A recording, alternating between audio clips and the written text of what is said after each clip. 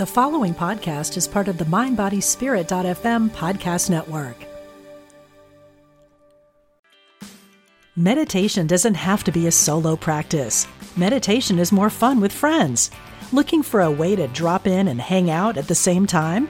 Join us online at Omega Institute for a meditation party with self-proclaimed meditation nerds Dan Harris, host of the 10% Happier podcast, Sabene Selassie, and Jeff Warren. This 3-day retreat will stream live from Omega's Hudson Valley campus May 17th to 19th. Don't miss the party. Reserve your spot at eomega.org/party today. Thanks for tuning into the conversation today. I'm really glad you could join me in my little corner of the internet here. I try to have these conversations with inspirational people. Sometimes it might be a thought leader or just someone that I really like. And hopefully that you're going to get as much out of these conversations as I do, helping us navigate. Life is hard enough trying to hack it on your own. So I really like presenting these interviews and conversations for you, the podcaster out there in the ethers. So today is going to be really fun because I have a good friend joining the show, and we're going to talk about new beginnings. I mean, since the pandemic, things have really changed, right? A lot of us were all working from home.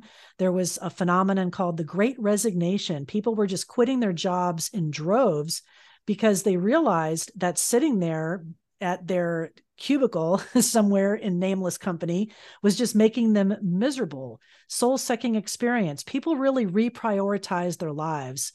And the surge to do what you really want to do, maybe address those spiritual ideas that you've been talking about, explore your spiritual side, maybe, things that I'm interested in, the kind of people and interviews that I have on the show, whether it's past lives, mediumship, personal development, anything. People were looking to improve their lives and to really be happy. Like people realized after 2 years of lockdown, look, life's too short.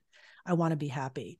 So my guest today is helping people be happy that are interested in going into a spiritual business. And by spiritual business, it could be angel tarot card reader or a life coach or a personal coach or something where, you're in this space. You know what I mean? Or you wouldn't be listening to this podcast. You know what I'm talking about by spiritual business. So my guest today is Muni Syed, and he's a marketing expert that I had worked with back in my Hay House days, and super smart, really is passionate about helping people to kind of jump into this space. If you're interested in working in a quote spiritual business, what do you have to do? What does that mean? So we're going to talk about that and kind of explore some of these ideas. So I want to welcome Muni to the show. So thanks for coming on today. Thank you for having me. It's a little Hay House reunion party. I know. How was my intro? It was excellent. I loved it. No, it's amazing to hear you talk about it because it reminds me how much of a thing this is that people are interested in, or how many people that have this gift or this calling or something that they can do that's special, and they don't really know what to do with it. So they listen to podcasts and they go to events and they take online courses and they get certifications and they still don't know what to do with it. And we get to be that next step. So we get to say, all right, well, here's how you take that next big leap on your journey of figuring out why this gift, why this time, why here on earth. You know what I mean? So Right. It answers a big question. These conversations are important. So I'm glad we're able to do this because it's going to help some people. Yeah, I think it will help some people who may have been on the fence of really taking the step over the ledge into what they really want to do, what they're passionate about, what they're really interested in some of these topics. So let's kind of drill down to where, what are we talking about when we say spiritual industry? Oh boy, spiritual industry. Well, it's an What's your industry definition? It's an industry just like anything else. It is a segment of a respected and well-established industry that's been around for decades, if not longer, where people who are searching for answers that are outside of organized religion or outside of traditional thought can go and explore all of these topics and figure out what works for them and bring that into their life in a way that creates change and creates transformation. I That's what I view the spiritual industry as. It's like the Akashic library here on Earth for people to go and find the information they're looking for. Oh, I like that. The Akashic Library. That's pretty cool. That's a great definition. So let's again kind of define spiritual business, because I used to see this at Hay House a lot, where people would say, why are you charging this for this? It should all be free. Louise Hay wouldn't like that. She would want you to give us this for free. And I just think it's interesting, the what's the word, juxtaposition between quote spirituality and a business or making money. And I want to mention one of the programs that I was really lucky to be involved in. This was early on, back in God, probably 2006 or seven. We did a project with Susie Orman, the money guru, and she did a whole series on spirituality and money, and how you think about money, the psychology of money. And I thought it was so fascinating, because I had never really sat down and thought about how is money discussed in our household as a kid growing up.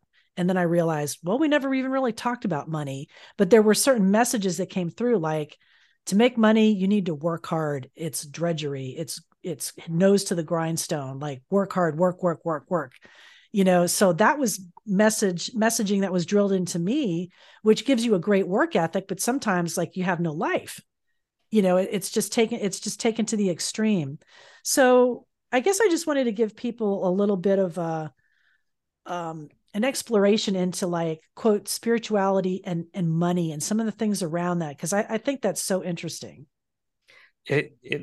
Spirituality and money, or getting paid for using your gifts, do have this it has this reputation of being diametrically opposed, that you shouldn't charge for your gifts. Your gifts were given to you from the universe or from spirit or however they got to you, and it's exactly that, a gift. And so for you to go around and turn that into something you make money from somehow cheapens the gift that you have. There's this whole psychology around that, and I totally agree with Susie Orman.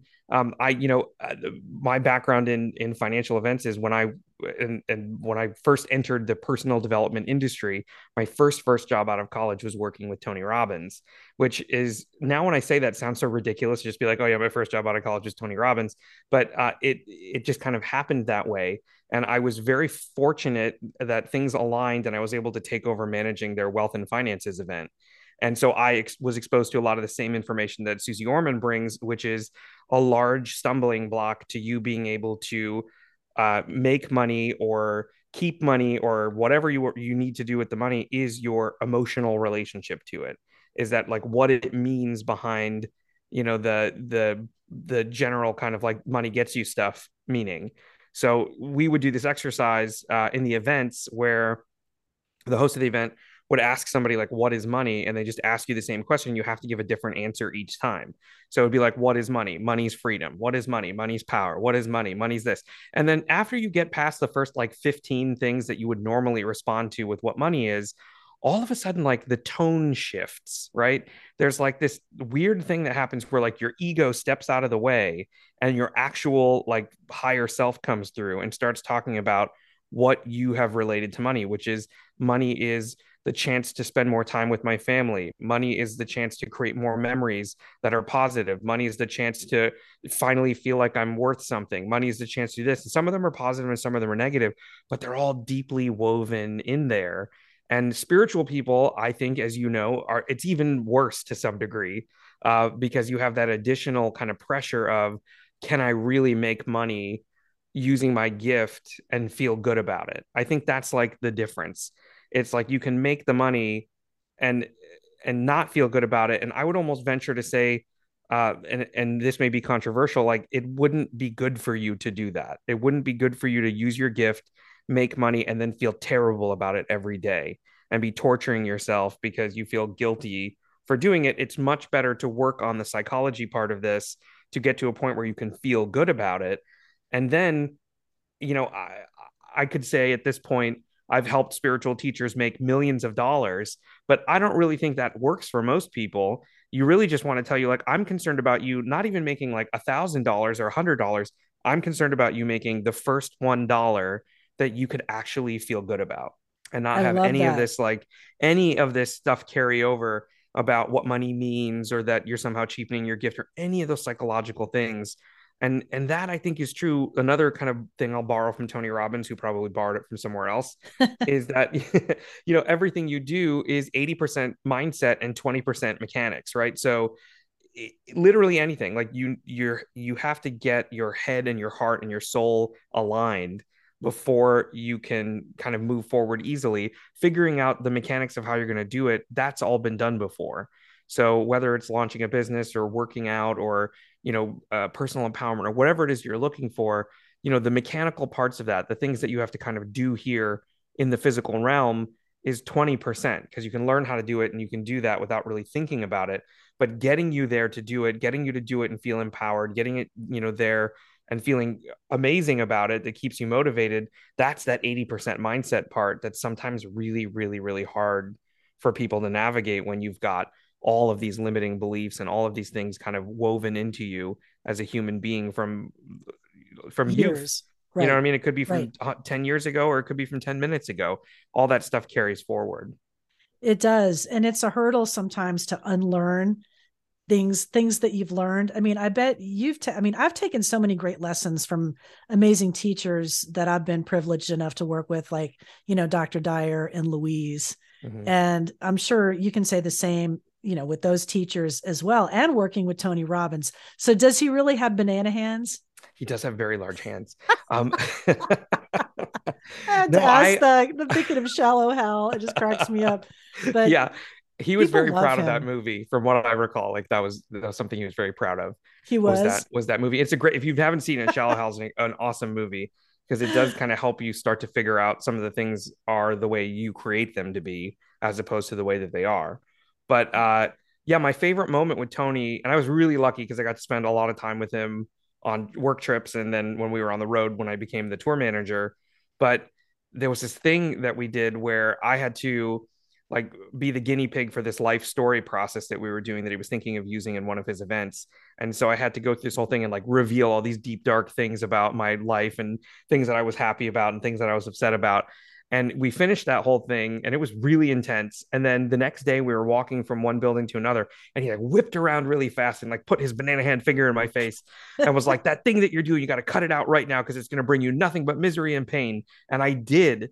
And it stopped that misery and pain from happening. And it's something I've carried with me, all the way through, because it was something that was getting in the way of me being free, me being able to, have connections and relationships without the fear of everybody abandoning me. I think that was like a thing that I was worried about. I don't know why, but it was this thing that was causing a lot of problems for me, and he fixed it just like that. It was just being aware of this blind spot thing changed the nature of how I relate to, that part of my life. And I think for spiritual entrepreneurs or people who want to have spiritually based businesses, there is a blind spot thing. And it's usually something about being seen or charging for your services or comparing and contrasting yourself with other people or thinking that it's too late.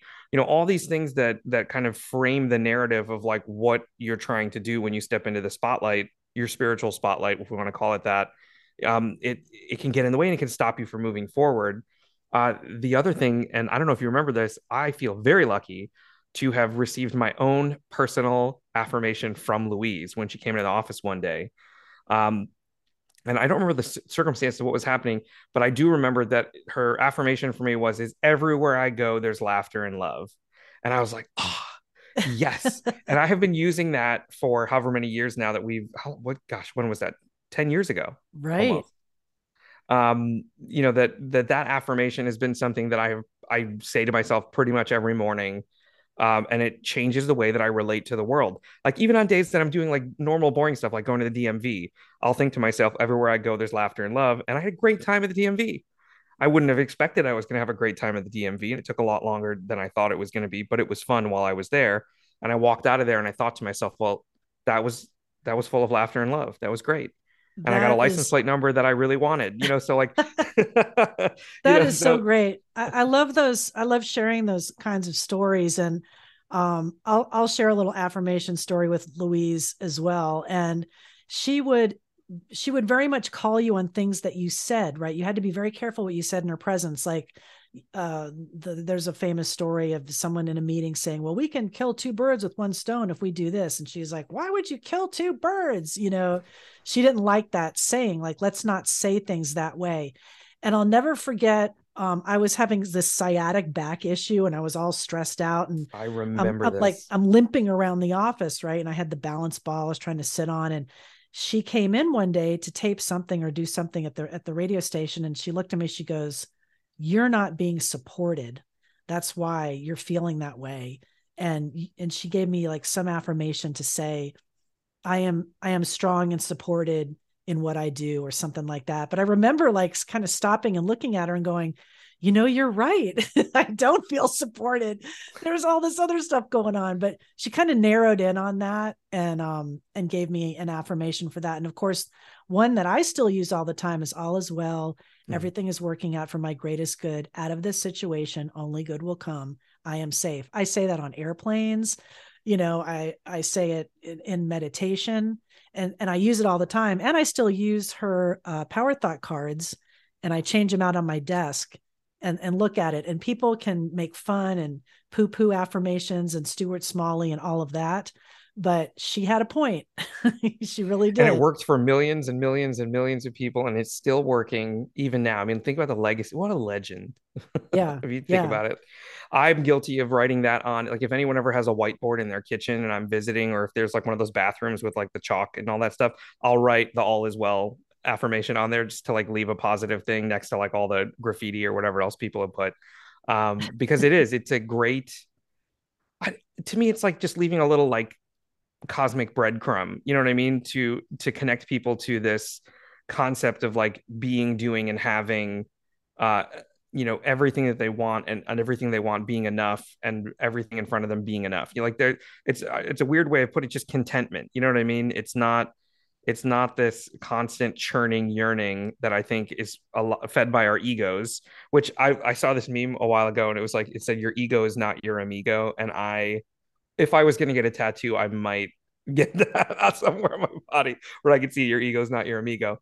But I just think that the world we're in, and we're very fortunate, I think you and I, to have found ourselves here, because I came from a very different background. You came from radio. Those are not known for being well life balanced out, experiences, or I was working at a law firm before I worked at Tony Robbins, and like denying people their healthcare insurance. So I was the opposite of healing in that job. Oh, And so now I guess karmically I'm making up for the fact that I did that in a previous career. But to find yourself in this space where everything's allowed, you can explore whatever feels good for you, and there's no right or wrong way to do it. It's just continuing to seek, continuing to try things, continuing to like learn and grow. That's the only requirement. You know what I mean? And in some cases, you don't have to do that. Like if you're doing meditation, you can just sit there, and do the yes. work, which is what we used to do at Yeah, house. we had meditation circles in the conference room, and we would meditate till one time you were snoring. That was so That funny. was more than one time I was You snoring. you zoned Those out and were were long days, the 4 hours, because they were one of the first companies I ever worked at that had the 4 day week. yes, and I loved it. Boy, that was a selling point for me when they said 4 day week, like in the interview. Like, sign me up. What do I have to do? But So that's how great yeah, the structure of balance was, right? It's creating that balance for you to be able to schedule your appointments and run your errands on Friday and not have to worry about missing work or having to like deal with any of the paperwork that goes along with taking time off like that. But gosh, what a magical time to have been there. yeah, it was. I mean, we were there. Well, I just recently posted this on Facebook. Something came up in my memories that was like 7 years ago. It was 2017, like in February. Louise had come in the office, and this was after she had suffered a stroke and had recovered, enough to, like, she was walking around. I mean, it was rough. And I took a picture with her, and it was in the back of the warehouse. We had like a little party for her. And then in August, she passed that Mm. same year. So that was the last time that I actually saw her, in person. But I mean, she loved the company and what she was doing, and was still involved, like even to the end in her 90s. maybe not in the day-to-day minutia of the business, but she would bring in authors, and if there was something that she wanted published, I'm sure that it got published. If she said it, it happened. So yeah, it was definitely a great time to be there. And I And want to go oh, go I ahead. was just going to say to add to that, sorry, to me, she was like that perfect blend of the spiritual and the business side of it, which is not super common. Otherwise, there would be a ton of people that are have their own publishing companies in the spiritual space. I think that uniquely, like the timing, her personality, her unique skill set, her vision, plus the fact that she could blend business with spirituality is a large part of the success, the continued success as the company is still going, that set everybody up for all of that. So anybody who's out there that's doing a spiritual thing or working on themselves, send a little prayer up to Louise and thank her for creating this movement for so many people. Yes, I agree, and I think I do. I think about her a lot. Sometimes I'm like, well, what would Louise do in this situation? I'm exhausted. I'm trying to launch a business, and I'm doing things that are scary, and I want to kind of circle back to limiting beliefs, because we had talked Mm, about this a little bit before, and it's something that you work on yourself as well and with other people, is that imposter syndrome.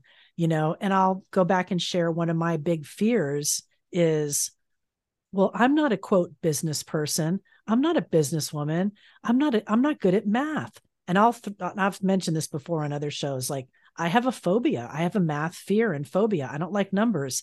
And I don't know why. Like, I've dug back into it. Like, it's not like my father was hauled off by the IRS and thrown in jail. We weren't evicted. Like, there wasn't a trauma that I could point to that gave me reason that I could say, oh, this is why I have this irrational fear, because I know it's irrational. And I have to stop myself when I say I'm not a business person. Like, no, you are. You can be a business person, quote business person. Like, to me, it has some, why would it have a negative connotation, right? yeah. Or who am I to think that I can interview these spiritual luminaries intelligently and share ideas? Or who am I to think that I can launch a network, and working with a business partner? Who thought that would ever happen? And so all of that.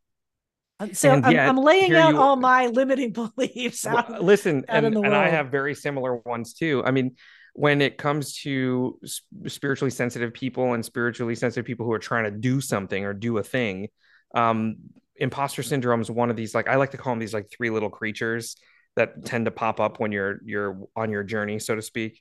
And one of them is imposter syndrome. There's another one called perfection paralysis, and there's a third one that's we're all familiar with, which is called paranoia. And imposter syndrome is this concept that you feel like you're not good enough. And there's a voice, and it's usually your ego, or it's usually some trauma that you've carried with you, or something that's informing your opinion of yourself. Even if you've had years of experience, Diane, which you have, even if you've talked to some of the biggest names in the spiritual industry, even if people have been, enlightened by your presence and your personality, and you've received all that feedback and you've read the fan mail, all that stuff could still be coming your way, and you still don't quite believe it. And putting it in terms of like a spiritual business owner, you've done a ton of readings for people and they're all raving about how amazing you are and what incredible healing you brought to them, but you still can't let yourself step into that spotlight fully because you think that, oh, there's somebody out there that's better than me, or someone out there who has more training than me, or someone out there that's better looking than me, or someone out there that dresses better than me, or someone out there that, whatever it is. There's always this like, but somebody else is doing it. That's part of that imposter syndrome.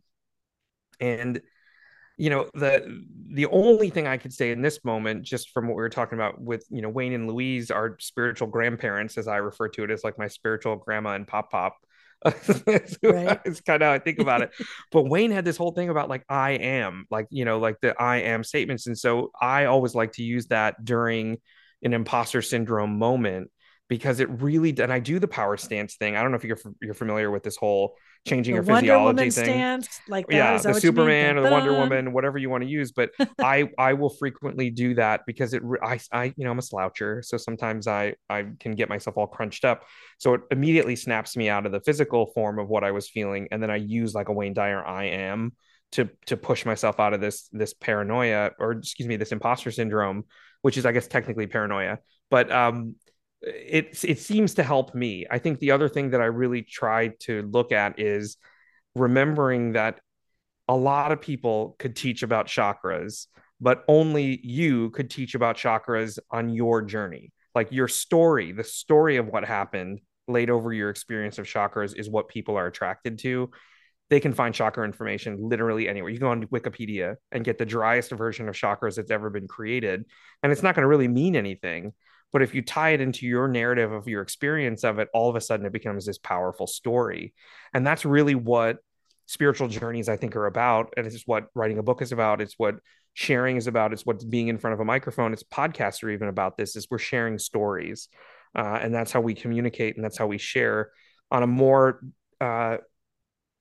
emotional and a deeper level than just, like writing it out like Yes, a that's how document we that's like, here learn. are the seven chakras and this is what they mean. Like that's like dry. And what we're doing is a lot more, just human, like more, it's, and I want to say more human, but it's like more real. It's more deep. It's more who we are. And it's a bigger connection. So that's the imposter syndrome part. And then the other two, um, the paranoia, let's go there first. Well, let's do paranoia last. The perfection paralysis is something that I'm super guilty of, and I think most people probably are, which is you want to do something, but you want it to be perfect, and you want to do it once, and you want to, not make any mistakes, and you want it to happen as quickly as it possibly can, and you want it to get the effect that you want. And so the crushing pressure that you place on yourself to perform stops you from even doing it in the first place. So you're stuck because you want it to be perfect. So you're not willing to let it be 85%. You're not willing to let it be 75% or 99%. It's like you struggle to get that last percent point out, and you won't kick the thing out the door and let people see it unless you think it's perfect.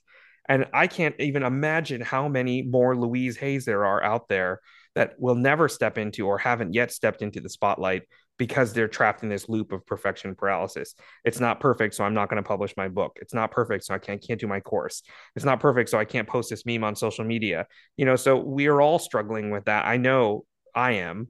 I do Yes. that. I pretty much do that every week that I sit down to do my social media. But I know that we're all on some level of that, having an issue there. And the correction point I would say is just playing this game of like, is it done or is it not done? You know what I mean? Make it Right. binary just for the time being. Like, they say that thing. It's like you can't be just a little bit pregnant. Like that whole thing. It's like, is this thing done or is it not done? Like, there's got to be a line somewhere where you're like, this exists in the real world or it doesn't. And just by letting it exist in the real world, it removes this concept of perfection. And it's just like, it is. So I made a free thing that's going to go on my website so people can download it and get to know me better. It's just a Word document that I turned into a PDF, but that's fine. It exists. It's in the real world, as opposed to, well, I haven't done it yet because I couldn't quite figure out the design. So I'll wait and I'll do it in another month when I feel like I'm ready. And then 12 years goes by and you haven't done anything. And I don't want to stress anybody out or like, trigger any traumas or anything by saying that, but I know because I spent 5 years doing that. Oh, my website's not perfect yet. Oh, I really need to be able to compete at the level of these people. Oh, this thing has a typo in it or that. And I just like shut it all down and locked it away and never let it see the light of day. And I'm now changing that. You know what I mean? So I'm excited about all the things that I'm doing to fix it. And I think everybody could be excited to say there's gold in these hills, you know what I mean, that you've left untapped and you haven't mined yet. And it's your hills, it's your gold. It could be out there, being shared with the world and helping people. And they're not going to know what the last 15% of the thing was that you didn't get done, or they're not going to know that last 1% because it's going to mean something different to them. So I hope we're not like too far in the weeds on this, but I No, guess it's such a what I'm great point. And I was going to share like another facet of that, perfection paralysis is, well, I'm the manager of the world and I'm the only one who can do it, like the martyr kind of, no one else can do yes. this. I have to do it, and the fear of delegating and trusting, bringing other people onto your team. Um, I mean, I've done that in other situations, and then I end up burning myself out and I'm doing 10 different jobs when I could be trusting and delegating and teaching other people too. Yeah, I am struggling with that too, and I have for a long time. And the thing that broke it through for me was I'm obsessed with this TV show called Below Deck. Oh, yeah, I'm familiar And so on Bravo. on the boat, there's this chief stew who's responsible for like the whole experience of the guests that are on the boat. And if it's a good chief stew, you can tell because they delegate things very clearly and very decisively. And if it's a bad chief stew, they cannot delegate and they're running all over the boat and falling downstairs and breaking their arms and doing all these things because they can't delegate. And it was right in front of me on this last season of like, oh yeah, okay, I get it. This is what it looks like. This is what I look like to other people. It gave me this kind of moment of clarity, this blind spot moment that, pulled in front of me and was like, hey, you got to stop controlling everything. You can delegate. Right. Um, and then the last one, I mean, this is one that's so confronting, I think, is this concept of paranoia. And when I say the word paranoia, I know that your mind goes to like a conspiracy theorist with like the board with the red string connecting all the pictures. But some of us are like that about how we view the world and our place in it, or how we view the spiritual industry or our place in that, or how we view how people see us, or like all these thoughts and feelings that we have that are all jumbled up, that are literally a picture on a board with red strings attached to it, and you're wildly gesturing to all of them and waving your arms around. There's a little bit of that, I think, in all of us. I don't mean to take it to that extreme, but a paranoid thought could be nobody likes me. A paranoid thought could be I'm not good enough. A paranoid thought could be like somebody out there is better at me than this. A paranoid thought could be, I'm not ready. A paranoid, all these things that come up that are constantly floating around, those are all paranoid thoughts. My paranoid thought was if I work in the spiritual industry, something bad's going to happen to me. And that was because when I was a little kid, my grandmother was very superstitious, and our neighbors had a Ouija board, and she caught me playing with it, and I got in so much trouble. And her kind of whole attitude is that you shouldn't if when you reach through the veil, you never know what you're going to bring back with you. And so for the longest time, I carried this thought that was like, okay, well, if I reach through the veil, or if I work with psychics, or I work with intuitives, or I get a tarot reading, or whatever it is, that something bad's going to happen. And it took me a really, really long time to get to the point of realizing that I interpreted that message that way. Through paranoia, I turned it into something bad. Now, she meant it as something bad. Let's not misconstrue it. She was a superstitious person, AKA also paranoid. Um, but when you think about paranoia, most people don't know that the antithesis of paranoia is pronoia, which is instead of the world is out to get me, it's that the world is out to support me, or the world is conspiring in my favor, or the universe is conspiring in my favor. And so to change that phrase, when you reach the veil, you don't know what you're going to bring back. That could mean something super positive. You reach the veil and you bring back knowledge, you bring back healing, or you bring back transformation, or whatever it would be, right? So I have to really stress to everybody listening is that when you find yourself caught in that paranoid thought, that everything about spirit teaches us that balance is key. You have to balance out your paranoid thought with a pronoid thought. So you have to say, okay, well, oh, I'm going to fail if I do this, and you have to balance it out with I could equally as just as easily succeed. So you have to bring that focus back into balance. If you're going to give credit to the negative, you have to give credit to the positive, which no one ever does for some reason. Right. I've never heard of pronoia. Oh, it's great. That's so It's funny. it's a very awesome way to stop yourself, to pattern interrupt and stop yourself when you're having these thoughts pile up about doing a thing.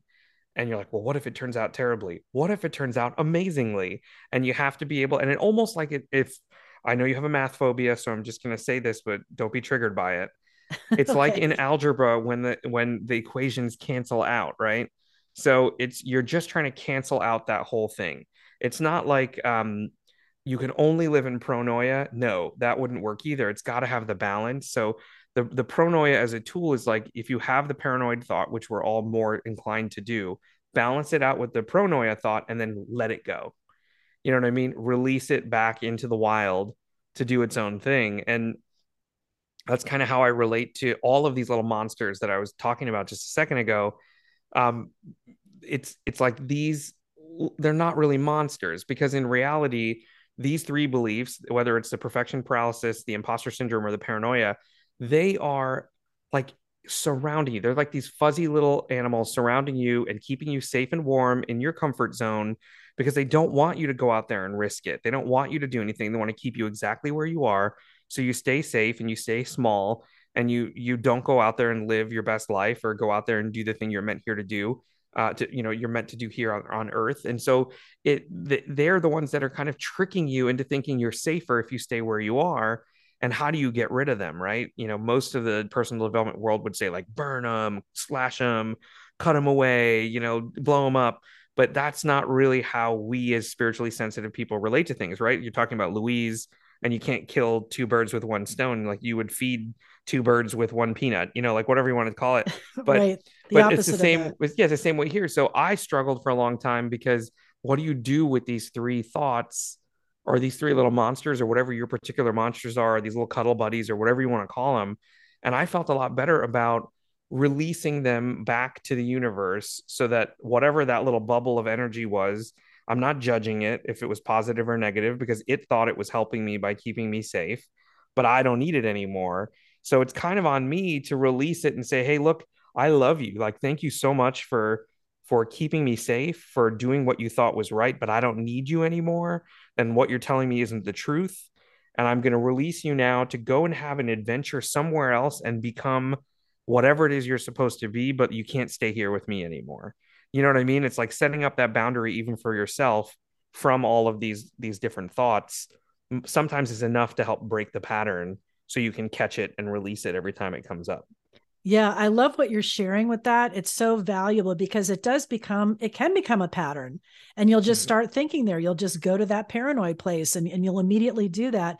And what I've been trying to do to deal with that is when I start going in that place and I go, let's just entertain the thought just for even 5 seconds that this is all going to be okay. So even just for that, short amount of time, let's just entertain that thought. And it may end horribly. I don't know, but give it a chance to breathe, that everything could be okay. Right. Yeah. So And I don't everything know could that. be amazing. But Right. it's interesting what you're talking about. This happens a lot too in personal development or in spiritual work, is that a lot of people are in crisis, right? And they keep getting sold this vision of extraordinary, but you're skipping over this like important part where it's like, I'm okay. I feel safe. I feel good. Like I feel stable. And so it's important that to know, like, on the trajectory of you even starting to think about some of the things we're talking about today, is if you're in crisis, it's great to point at extraordinary, but sometimes it feels out of reach. Sometimes just getting to like normal can be the goal. And then once you're in normal and you can feel the air, like you're saying, like take a breath and be like, okay, what if this all works out? I'm going to take a few breaths at normal and then look around and see, okay, where do I want to go next? And it could totally be in a completely different direction than where you thought you needed to go from crisis. So it's like it's a great way of kind of when we talk about navigating, because you mentioned that earlier, like I want people to know the stops on the journey when it comes to doing this thing with your gift, is that it's okay to be in crisis about it. It's okay to be like, okay, just like, normal about it. And it's also okay to change your trajectory and look somewhere else. I thought I wanted to be a psychic medium, but now I think I should be an intuitive coach. I thought I wanted to be a tarot reader, but I think oracle cards are more my style. So you need to give yourself permission to kind of take a breath at each phase of this journey and look around and say, am I on the right path? Does this all still feel good? Right. And contentment is okay. Contentment's totally fine. You know, I mean, we all would love ecstasy and joyful happiness, those peaks, but that's just not reality. No, I mean, Right. I there mean, are some really good ice creams out there that get me pretty close, but right. That's true. There's a gelato thing that's 3 layers. I forget the name. Talenti, I think. Kind of that's comes exactly close. that's the ice cream brand. How did you know? You must be psychic. I'm psychic. Woo. So I just want to, I mean, we could just like blab about this kind of stuff all Yes. day because I know both you and I are passionate about these topics, but I do want to, let people know if this is resonating with you in Yeah. some way and you would like to work with Muni, how can people reach out and, explore some of these ideas? I have a ton of free and accessible resources over on my website at themooniverse.com. So that's THE and then Mooniverse. So it's universe with an M.com. And all the information you need is there. But I think the part that's really valuable is I have this Facebook group, and it's this community of like-minded, supportive, amazing, beautiful people who are on the path to doing the thing, right? And so they might be a couple steps ahead, they might be a couple steps behind, but we're all holding hands and supporting each other, as we're doing this. So people, like, I have this thing called Self Promo Saturday where everybody can practice promoting what they have going on and sharing it with people so that they get used to the idea of getting the word out in a positive way. Or, we have a great Welcome Wednesday that people get to introduce themselves and talk about who they are and what they love to do. So it's just an opportunity to help you practice in a safe little bubble all the stuff that you're going to need to be able to do when you launch a business in the spiritual industry, in the new thought industry, in the new age industry, whatever you want to call it. But it gives you a really great, safe way to explore all of it. I love it. We're going to get more people following their true north. I think we need more spiritual business people, more quote spiritual business people out there doing what they love, being happy. I mean, life's too short. Yeah. So let's try to be happy or shoot for contentment. One of the two. Shoot for contentment. It's been so fun to talk with you. Like, we could just blab all day, but I'm sure, you've got things to do. And I'm just so grateful you're able to come on and share some of this information. And, people look you up, and it's themuniverse.com. Find out more. And also, if you like this podcast, which I hope you do, please subscribe, share, follow, all of that stuff wherever you get your podcast. And also check out the amazing podcasters that we have on the mindbodyspirit.fm podcast network, and get yourself the free mobile app as well. So thank you again, Muni, for joining me today. Thank you. Thank you. It's always great chatting with you. What is it you really want in life? No matter what you've been through, you can still achieve it. I'm Sandra Ann Taylor, and in my Energy Activation podcast, we'll explore the science of manifestation, and I'll give you specific techniques to shift your energy in order to make your dreams a reality. I also do live energy readings, and you can be a part of the show by emailing your questions to me at sandrataylor.net. Join me on the mindbodyspirit.fm podcast network or wherever you get your podcasts.